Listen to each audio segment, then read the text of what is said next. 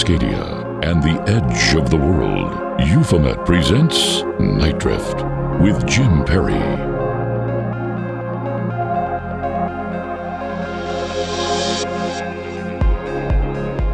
Good evening. You are listening to Night Drift, presented by Euphomet, and I'm Jim Perry. Tonight, a very informal conversation about the strange between three friends in a hotel in West Hollywood. Comedian, podcaster, paranormal investigator Ryan Singer, and producer, writer, partner at SpectreVision Daniel Noah both join me. We just got back from dinner, but a pit stop on the road to the unknown.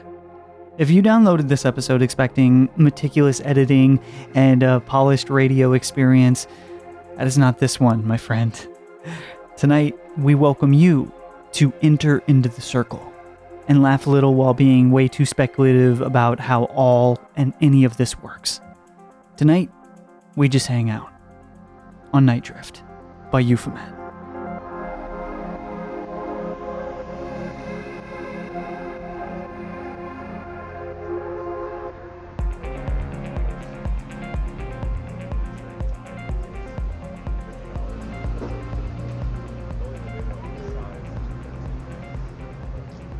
We're here sitting around a metal stool at the Paley Hotel. Paley Hotel? I think it's Paley Hotel. Paley Hotel. See, here on Melrose. When I originally looked it up, I did do A-L-E-Y because of Paley. Yeah. So when I see P-A-L-I, I think Polly. Yeah. But there's no U, so it's Pally. I have no opinion. Do you have a dog in this fight? None. I feel pretty strongly, actually, about my opinion. Should we march up to the front desk right now and get some clarification on this? This is a recording for Night Drift, podcast exclusive version that's going to drop on the feed in a few days from when we're talking here. I'm with two of my great friends, compatriots in the exploration of the unknown. We formed a not-so-secret society today. Not so secret because, of course, I'm telling all of you about that right now. But, you know, I think by default, you're members because there are no real secrets here among this gang. And we spend our time exploring in hopes to, at least, you know, I won't speak for you guys, but I think I could safely assume that we explore a lot to then bring others into what that unknown could mean to us and what it could mean to them, and share the unknown together. So with that, comedian, stand-up, filmmaker, host of Me and Paranormal You, the Mindcast, Ryan Singer. Mindcast. The greatest branding error in the history of podcasting. One might argue. It kind of reminds me of like when someone names their pet when they're like 3 years old, and then it's like they're a teenager, like, I named it after a My Little Pony character. yeah. It's just, and their friends are like, "What did you name that dog?" And they're like, "No, don't. It wasn't that." Because I was like, you know, we're not probably too far away from me just being able to broadcast my thoughts as a podcast. Sure. So there'll be mindcasts. It was 2013 or whatever, and you were just like, the world, it's full of possibilities. Yeah. And then I quickly realized that it was filled with one possibility: having a podcast. God bless you. And we're here with Daniel Noah as well. Daniel is a filmmaker, a producer, a writer. He's a sharp-dressed man. He's here with us tonight after introducing us to a place called the Beanery. And how are you doing tonight? I'm doing well, thank you. Yeah, you're going to have to speak up a little bit. Oh, sorry. Over there in Sedona, okay. Arizona. Talking real low. I'm doing well, thank you. So we just hit record. So my friends here were generous enough to help me make some content for the feed this week. So So a long way of saying we don't know exactly what we're going to talk about here tonight, but I think no plan of any kind. I did have a thought on the way over here. Okay. That wasn't about content for this, but I don't mind breaking the news here. Yeah, I'd love that. What if, during a paranormal investigation, establishing contact with what I believe to be a higher intelligence, we specifically ask it to help us build something that will better improve our communications with it? Does this make sense? Yeah, it does. it does. How do you suggest we do that, though? That's literally, the drive over here was about 2.5 minutes. Yeah. So I haven't fleshed it out. That's interesting. But I was like, oh my God, what if we ask it to like help us build something? All right. So that's all I got. Yeah. Yeah. Well, it's interesting. I know that individuals in the past have done something similar with things like the Godhead, used that as an introduction to potentially helping them build greater devices. I think even the Newkirks have messed around with something a little bit similar. But that idea of using whatever tools at your disposal to aid in, like, hey, if you want to communicate, we see that there's something going on here. Why don't you help us a little bit? How can we develop this together and build a platform where we can have a little bit easier, conversation? Have you been to the Integratron? Yes. That's the only place I know of that, allegedly is blueprints delivered from, ET. Yeah. Or from higher intelligence or whatever. And so it was not finished before the guy died. I wish I could remember his name right now. Do you happen to remember? Yes, George Van Tassel. Yeah, right. And he was funded in part by Howard Hughes. Yes. And it actually got completed even after he died. And going there for a sound bath is a really fun, and it is really a really cool experience. I went there on Super Bowl Sunday probably 6 years ago, and I felt like I was there with a friend, and she also felt this, that the person was kind of wanting to watch the game, and so kind of got us in and got us out kind of quick. Really? Oh, funny. But we still, even with that, we still really had a good time. But that's the only interaction I've had with an allegedly delivered instructions. Well, see, I would argue that most art, or I suppose any kind of inspired creation, is that exactly. That it's, you guys have both heard me say this before. I think when you're writing and you're really in the zone, you're channeling, you're, as I always call it, transcribing the angels. It's not, you guys both write. When you're really in the zone, it doesn't feel like it's your idea. Yeah. It's an idea that you're grabbing out of the ether. So I think it happens every day. Yeah. What you're describing. So interesting. I visualize someone skiing in front of a boat and then suddenly being pulled behind the boat. Right? And the boat is just so much faster and more powerful. Yeah, it's a better idea. One could argue that there are psychedelics potentially are the vehicle that people have used as this tool, right? To say, like, hey, how can we better connect? Oh, this, huh? Okay, now we're here in the same room. Yeah. What do we do from here? Do you think that's a possibility, that we've been on this quest, whether it's through sort of ingesting plant life, coming up with concoctions, to building temples, towers, pyramid structures, embarking into rituals that transcend what our states of consciousness are. We've been trying to do this for a long time, right? Connect with that other side, and then change ourselves in a way that we can better not only receive those messages, but talk to whatever that is, right? Yeah. I think you nail it.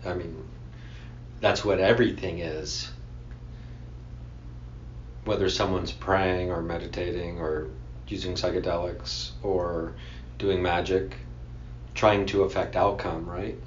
And I think, or at least that's a large component of it, I think, too, affecting outcome as opposed to, or in addition to tapping into greater power, greater consciousness, creativity, art, whatever it could be. I mean, I think that's probably what some of the greatest athletes in the world do, especially like ultra marathoners. All right. You know, I mean, or the people who break through barriers. I mean, it's Jackie Robinson Day in baseball today. And I think that's a great example of a human being who somehow found it within themselves to take on more than anybody else previously had. How do they do that? They're tapping into something, right? And, you know, I think I'm trying to remember who it was. It was Stephen Colbert on The Late Show with Letterman, I think, or some show like that, where they're talking about meditation or like thought, envisioning future. They were kind of dancing around talking about the occult, essentially, if you can find the clip. And Colbert, I think I'm 100% sure it's Colbert. He goes, see, that's the secret that nobody knows. It's a secret, but like you and I know it. And he's saying it as if like you and I know the secret. We're now telling everyone the secret on TV. The secret is in like The Secret. Yeah, essentially. Right. And I remember seeing that clip and being like, they are telling everyone something right now, and people don't realize what they're telling them. Interesting. Like, it's not just like, no, the secret is like you really just have to see yourself. They're saying the secret that we've been told, right? And I'm not trying to be conspiratorial, or secret society kind of stuff, even though we are a secret society now, but it's just all right there, you know what I mean? And it's all happening simultaneously. Can we, you know, transcribe the angels? I mean, they're just waiting for you to pick up the pen. And Liz Gilbert has a great TED Talk about genius in the muse, and about Western society believes that, you know, oh, they're a genius. When before it used to be the muse was everywhere, and you got every once in a while you just try to tap into it, like we're saying. Like you show up and you work every day, and if you're lucky you tap into the muse. Well, that reminds me of a conversation I had last week on Night Drift with Ellie Molina, who is she believes psychic ability and has spent her life essentially opening up inherent pathways for children and adults to find and tap into their inherent psychic abilities. Her belief being, based off of academic study and also, practice, is that everybody has psychic abilities. It's just we have various levels of control or ability to tap into them based off of a lot of different factors, right? Well, like when you listen to that, Daniel, what did you think about that? I thought about a conversation that I think I had with one of you guys on one of your podcasts, but which I don't know why that sounded. That's one of you guys on it sounded your podcast.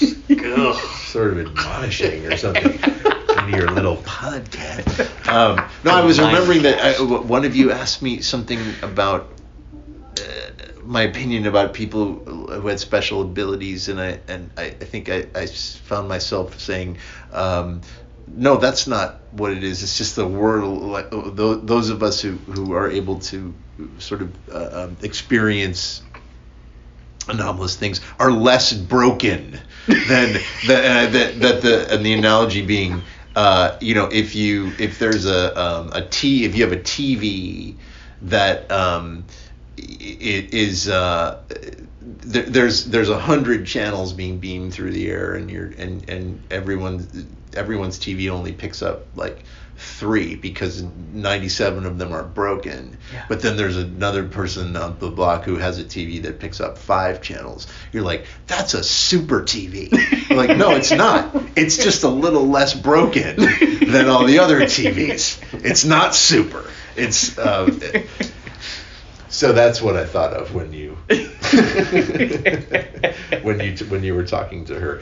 But it's a very interesting notion that we all have it in us, and I think it's probably true. But that Keel quote that I love so much, where he says, roughly, I can't remember the exact percentage, but that our brains are receivers, and roughly 10% of us have a slightly wider bandwidth to pick up on the signals that are out there. Yeah. And as he says, for those of you who know what I'm talking about, you know exactly what I'm talking about, and those who don't will never believe, no matter what we say. You'll never believe us that we pick up those signals. And but it's what I found so interesting about your interview with her was what so many people believe that children are more clairvoyant, and that it's either taught out of them, or as they get older they're more distant from those experiences.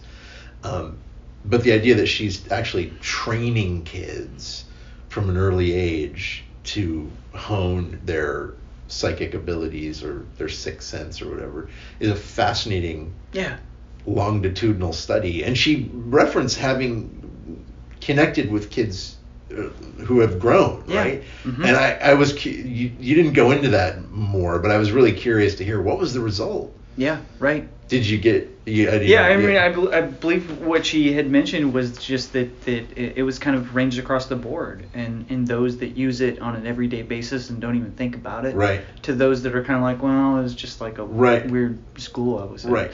It's some weird school. That's like the Whitley Strieber Secret School, which Ariel's been reading. Do you know this?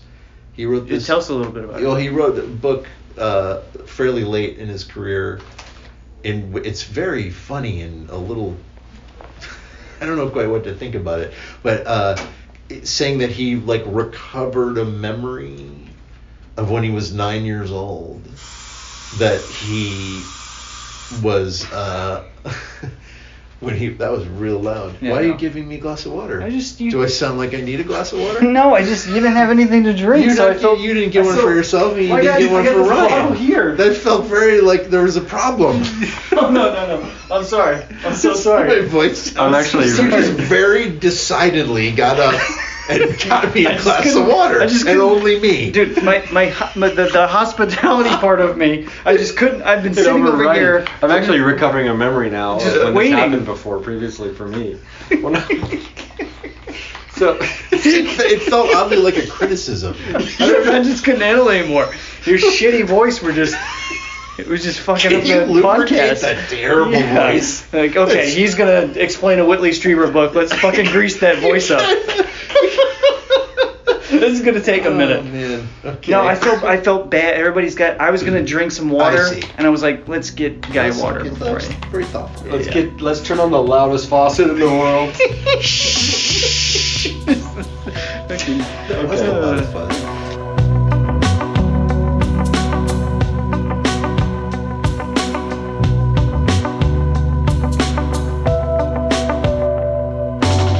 The unknown and our relationship to it. This is Night Drift with Jim Perry.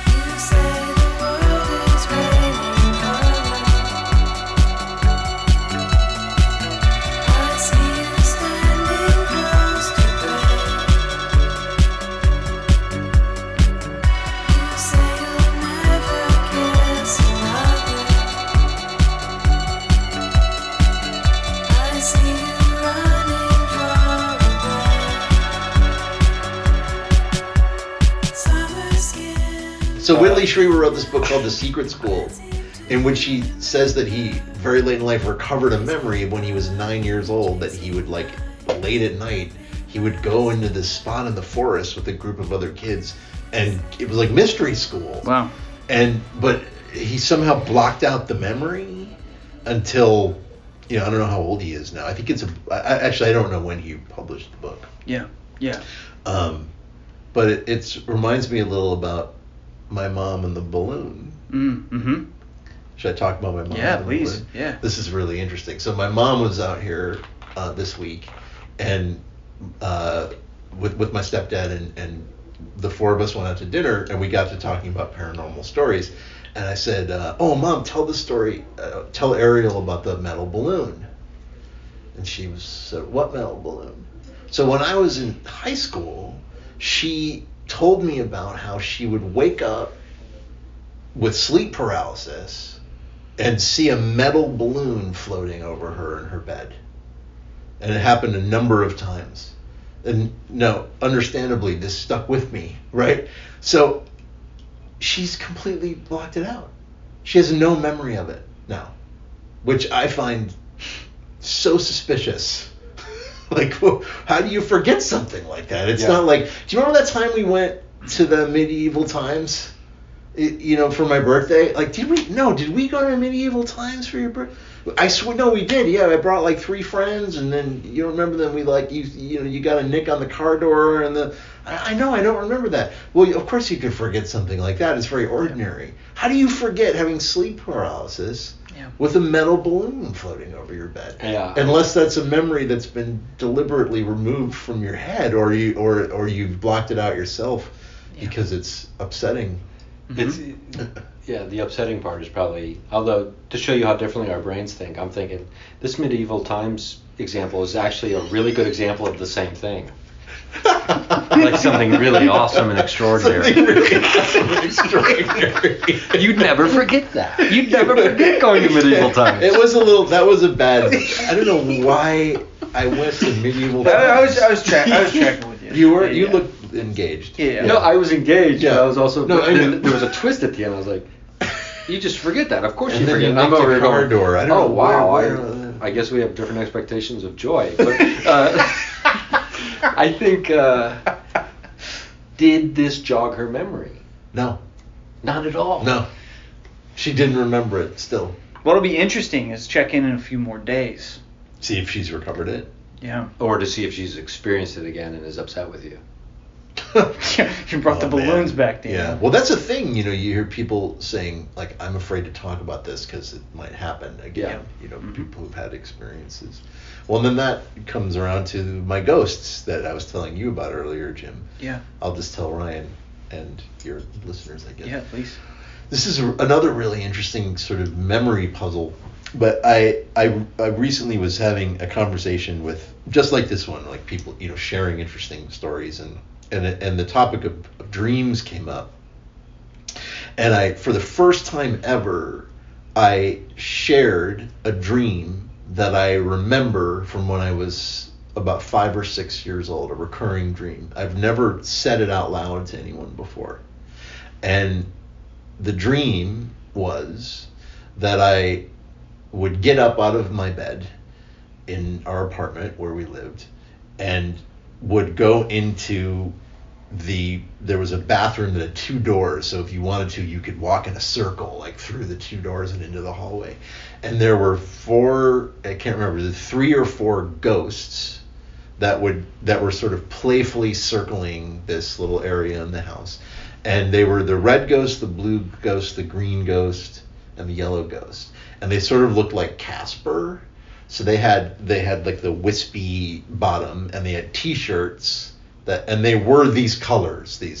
And I think maybe one of them had like a little newsboy cap on. They looked like cartoons. So as I'm telling this story of this dream, I suddenly got this very strange feeling came over me, because I realized that I've lived with this memory for so long that I don't even remember at what point I decided it was a memory of a dream. Mm-hmm. And that as I was telling it, I found myself also thinking, it doesn't have a dream quality in my memory. It has a quality of reality in my memory. Yeah. And it's because I've lived with it all of my life, since I was 6. It just never dawned on me to examine it before, and I don't think about it very often. Like every once in a while, but that funny dream about the ghosts with the colors. Yeah. So I'm not saying that it was ghosts, but it is very much in keeping with the sort of Keelian theory that if there are entities from other worlds, that they take on a form that's friendly to the individual with whom they're interacting, which is something you and I have talked about a lot, Ryan. And so for a 6-year-old, well, he watches Casper, right? And I think they like really simple colors, so let's be the green ghost, the yellow ghost, right? Or maybe it was a dream. But it's an interesting it's an interesting thought experiment and I think it almost doesn't matter with whether it was a dream or not. I think what matters is the quality of that feeling that you had when you told the story again for the first time. Yeah. Because with that was a lot of information for you to take in, like what that felt like, and an example of when we say words, they mean something. And when we say words and describe myth or story, our own stories, they become real in some sense at that moment. Yeah. And that can be startling to us because we've just given something life. And we hear ancient cultures talk about this all the time. We hear people that are involved in, maybe devout Christians that, listen, we don't talk about the devil in this house. Yeah. We don't talk about that shit. Speak of the devil, and the devil shall appear. Yeah. And I think you know that I've been talking to you about idealism. And I'm just going down the idealism rabbit hole as opposed to materialism. The idea that consciousness is the foundation of all reality and every physical thing is a perception or springs forth from consciousness. And as opposed to consciousness magically appearing from physical matter, which is the standard accepted scientific model, even though we have no explanation scientifically for consciousness. So I find myself at times, for example, staring at an object and just saying my consciousness is in control of the reality that I'm experiencing, almost Uri Geller style, or Uri Geller just being like, this bottle has a hole in it. This bottle has a hole in it. And just seeing if I can make the bottle have a hole in it. Any luck? No luck so far. Usually I do it when it's empty.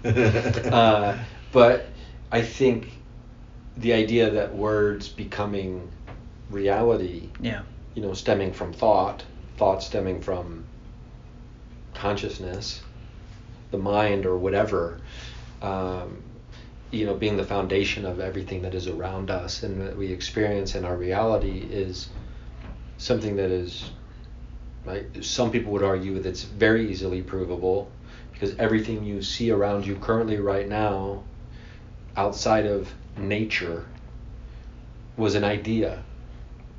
Whether it's this lamp, this recorder, this app, this chair, our clothing, these walls, everything was somebody's idea. This is getting back to your machine, the schematics for a machine. Yes. So we need to. Coming from the cosmos. Can we build a machine? So I think we just have to put the intention out there that we're going to get information to build a communication device. But the idea, and I think we were talking about we touched on the occult and lots of things in this conversation so far. But when it comes to rituals, occult ritual, these are maybe possibly just words that are constructed in the right order, form, or gather a storm of intention in the right way. That's what it is. It's a storm of intention. That tap into our consciousness in a way that some people who have a wider bandwidth can do naturally. So, and Dean Radin talks about that in his book Real Magic, how parapsychology is oftentimes just occult ritual. Yeah. But in a lab. And so I think in that way it's all thought, mind, words, as words are just representative of everything that come before it. Words are powerful. colors are powerful, imagery is powerful. That's why there's a whole system of mechanized marketing that know exactly the right rituals and techniques to do, to dance around our minds and get us to do things that we don't know we even. And that's why you are see aware of. certain fast food companies have certain colors. Yep. Because it elicits certain emotions and feelings in us. Yep. And it's interesting that the primary colors are the ghosts in this dream. Yeah, I and know. or life. I'm also colorblind, for whatever that's worth. Oh, right. Did you know that in preparation to make The Shining, that Stanley Kubrick studied advertising techniques, subliminal advertising, and I think he sat and met with high-level ad executives to have them train him in how they. It makes sense. Yeah. I mean, I think at some point in time I may write a small zine or book about my time in the advertising industry, right, and how much of an occult architecture it operates under. It's so interesting. I mean, you're consolidating the effort of everyone's brain power and creative energy in terms of finding ways to communicate a message that makes them do something. Right. Not knowing that they want to do it. Right. And that's every single day, day in and day out. Offices, now Zoom meetings across the world, where people are sitting there going like, well, we really need them to buy this product. We really need them to get this life insurance. We really need, and then people going like, well, we can't just ask them to do it. So how are we going to trick them into doing it? Mm-hmm. Well, have you seen Century of the Self? No. What is that? The documentary by he's a British filmmaker. It's an older. Gosh, I just started.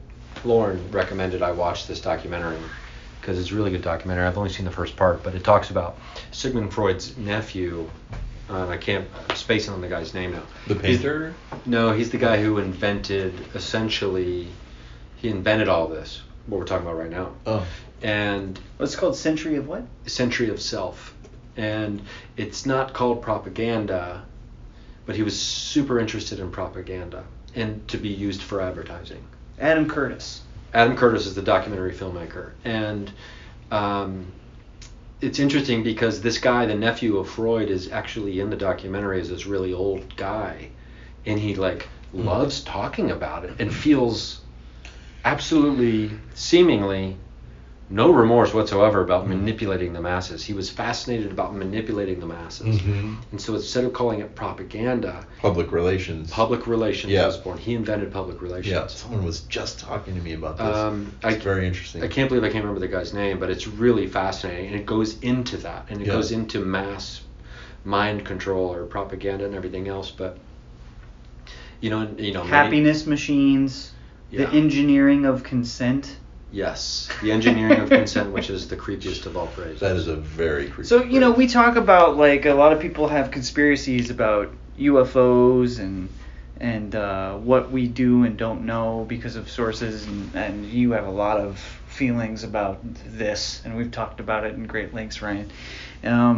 But, when we look at the infrastructure of advertising and marketing, and we want to look at, occult conspiracy systems, right?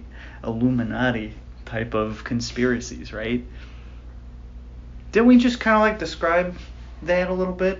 Didn't we describe who the stakeholders are, right in front of our nose using magic to make us do things? Corporations? Is that what you mean? Marketing companies and agencies, corporations? I suppose so, yeah. And we're like, great colors. Yeah. Mm-hmm. Yeah. And it's done it's incorporated in a different flavor in so many different things. Whether it's even in filmmaking, pick the colors for, this character is this color, this character is this color, the overall theme is going to be this color, and so then you start associating these colors with, these personalities or these archetypes and things like that as well. I mean, so I don't know when it becomes where I'm not going to say it's like eugenics, but it's one of these things where it's well, if you can go in and you can, through stem cell technology or through, some kind of super advanced surgery technique, and you can go into an unborn child while it's still in the womb, and you can go fix something. Like there's a great show called Years and Years on HBO that I just started watching. They kind of touch on this a little bit, but is that okay to fix like spinal bifida? If you could go in and fix spinal bifida before the child is born, sounds like great, right? But where's the line? When do you stop? And now, which things are now also characterized as need fixed before they're born, kind of thing, right? So it's a slippery slope potentially. And I think it's the same way with these things, and especially when they found these buttons that can be pushed emotionally. In relation to potentially it not stopping even at maybe fixing a medical malady, but changing before. Now you're talking about eugenics. This is what I know nothing about. It leads into eugenics essentially. Manipulating genes to affect very specific outcomes in the type of people that are now born. Yeah. But yeah. Oh, it's a bunch of horses. Bred like horses. I mean, but for a moment, I see. Would you or would you not want to know what it's like to be a horse? Thank God somebody said it. Of course. You remember that moment in Being John Malkovich where he accidentally goes into a dog for a second? It's so good. So good. Ryan, do you want to? What's going on with your project? We heard a preview of it. Oh, that's right. Of the bridge. That was one of the most distinct tongue clicks I've done in a while. It's good. It's so crazy the things that we are stuck in our mind. Now I just had a flashback of my friend who was in the cult with her husband one time at a comedy show with me, sitting front row, one of the first times she ever saw me do stand-up, and during my set she heckled me, "Stop sucking your teeth." And it's haunted me ever since. Were you sucking your teeth? But possibly. What does that mean? While you were performing? I guess. I don't know. And now it's haunted you, but you don't do it anymore. So no, I didn't even remember knowing I did it before that. But it may have just been a one night. It reminds me of I'm not saying this is the case in any way, but the multiple personalities having different physical attributes, and in certain cases of people who suffer from multiple personality disorder, how one of them will have a stutter or diabetes, and the other one won't have diabetes. Whoa, what? It's their physiology changes. Their physiology changes. Wow. Yeah. But anyway, so the bridge. What? That's incredible what you just said. It's a very well documented case I'm referencing, and I can't remember the specific name of the person, but this just turned into the Joe Rogan podcast. Yes. So this turned into. And you know why that? Is this gonna get a Spotify disclaimer on it? Yeah. And that person who had no, I'm not gonna make that joke. Okay, so. So I'm working on editing still. I think I've on the bridge, for the most part, completed most of the shooting, at least for the first season. What's The Bridge? The Bridge is the paranormal documentary series I started filming the 2 nights before the comedy special. Oh, I didn't know that was the title. The title came out naturally during the investigation. I'm actually, because I have the footage because we're talking about how a flashlight turned on command. Like, it could not be more on command than it was. The question was, if a principal or a teacher or students is in here with us right now and you want us to let us know that, can you turn on the flashlight? And then it turns on immediately. And on cue. And so we're talking about how that can't happen. Well, shouldn't happen because it's a screw flashlight, a screw handle. That's the kind you use when you're doing that thing, right? Yeah. And we were doing we were letting the house team kind of lead the investigation. At this But point. isn't the concept with those screw flashlights used in paranormal investigations that you turn it so that it's almost on? Isn't that, I believe that's how it works. You twist it so that it's like it's just one breath away from, connecting to the battery or something, so that it's very easy for the entity to just sort of kiss it over the line. Right? Isn't that how it works? I'm sure it's not like locked all the way off. Right. For sure. Yeah. And I wasn't handling the flashlight, but I'm not trying to debunk. No, but this is how it was but it makes explained sense. to me. But you want to make sure it's not so close that it can just turn on and off, like it's like Right. Okay. connecting. It didn't turn on the whole time we were using it Right. earlier in the day until that moment. But you were in the hallway, unfortunately, Jim, when it happened.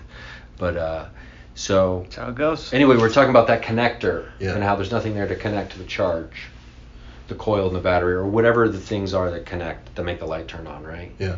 And so he was saying, oh, it's like the entity makes that connection for us. I was like, oh, like a bridge.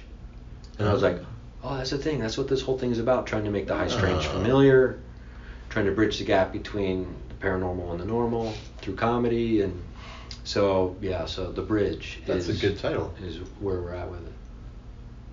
I like it. So I think, I don't know. I won't expect it to be out until later this year.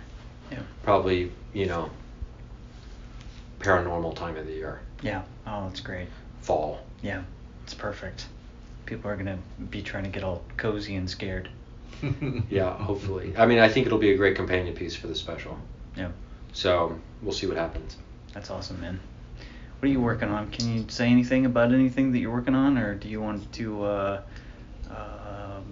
pitch your new one-man show or anything like that? No, I don't have any one-man show. No, I don't know. I don't need to. We can make an announcement that in the coming months at some point in time, Daniel will be hosting a night drift. Oh, very nice. Guest hosting, like Joan Rivers filling in for Johnny Carson. Oh, just don't try to break off and make your own show. No, you guys will never speak again. It's true. You'll never let me live in town. Right? Maybe bad example. Yeah. I couldn't think of any other guest No, but hosts. that was good. There was David Brenner would guest host. I don't know who that is. If you saw him, you'd recognize him. Okay. Does he talk like that? Jay Leno was a guest host. Right. And there was, did Billy Crystal? I don't think Billy Crystal ever. Well, there was a lot of guest hosts over Yeah. the years, but there were some people who sort of that was their gig. They were guest hosts. I haven't always been a huge fan of how late night television transitions from one host to another, even though we're talking about guest hosts. Like, they're like, oh, let's put this person in there, and then we'll put this person in there, and we'll just see what happens. And they did that with the Late Late Show. Oh, right. And after Kilborn left, I think, I can't remember if they did that with before Craig Ferguson took over. There was kind of like it's a battle royale of late night hosts. Yeah. This week it's so and so, and it's just like can you make a choice? Yeah, right. But that's the way the nature of the world is with politicians and everything. Their opinions are based on polls. No one's willing to put their own ass on the line. Right. Well, Jay Leno will not be hosting an episode of Night Drift. This is But I'll for tell sure. you what, if he did, numbers. Could you imagine? It would be numbers. Well, thank you guys for having this free roaming conversation with me here at the Paley Hotel. I think on Paley Melrose. is fine. I've I think backed it's off. good. on Hill. You check it. Pretty sure it's Paley. Yeah, I've backed Yeah. off. Yeah. Well, is it all one word? Yeah. Paley Hotel? Paley Hotel, yeah. Okay, so that's definitely Paley Hotel. Why? You know what? I'm gonna get you a glass of water. Aggressively. Aggressively. Decisively. There is a hole in my glass of water. There's a hole in my glass of water. Thank you for listening, everybody. Next week, this Sunday, I'll have a live Night Drift on KKNW Sunday night at 5 p.m. Pacific, 8 p.m. Eastern at nightdrift.com, and then later on the Euphomet feed. And then, not this Thursday, but next we'll have a brand new Euphomet feature for you as well. So thank you so much for listening. Appreciate it. And that's not my catchphrase. What? And will? That's a terrible catchphrase. I was going to say, and we'll see you next week. And that's not it at all. What is it, Jim? Let's keep looking up. That's right. It's gone off the rails. Remind me to show you this crazy new photo I got. It's a private photo of a ghost. As soon as we're done with this, it's going to blow your socks off. You needed that to be on the podcast. That's just a tease. The tease. People. Right when we're finished. Oh, right. Wow. Okay. This should make it a messy ending. Also, why is it? It's a private photo of the ghost. What makes it private? He's a broadcaster too. He's made more podcasts than me. He's over here. As he's signing off, remind me to show you this. Remind me to tell you that I got the truth about everything from someone. Just welcome to the green room of the improv here. All right, everybody. Good night. Love you. Oh, remind me to tell you about. All right. We'll see you. Good night.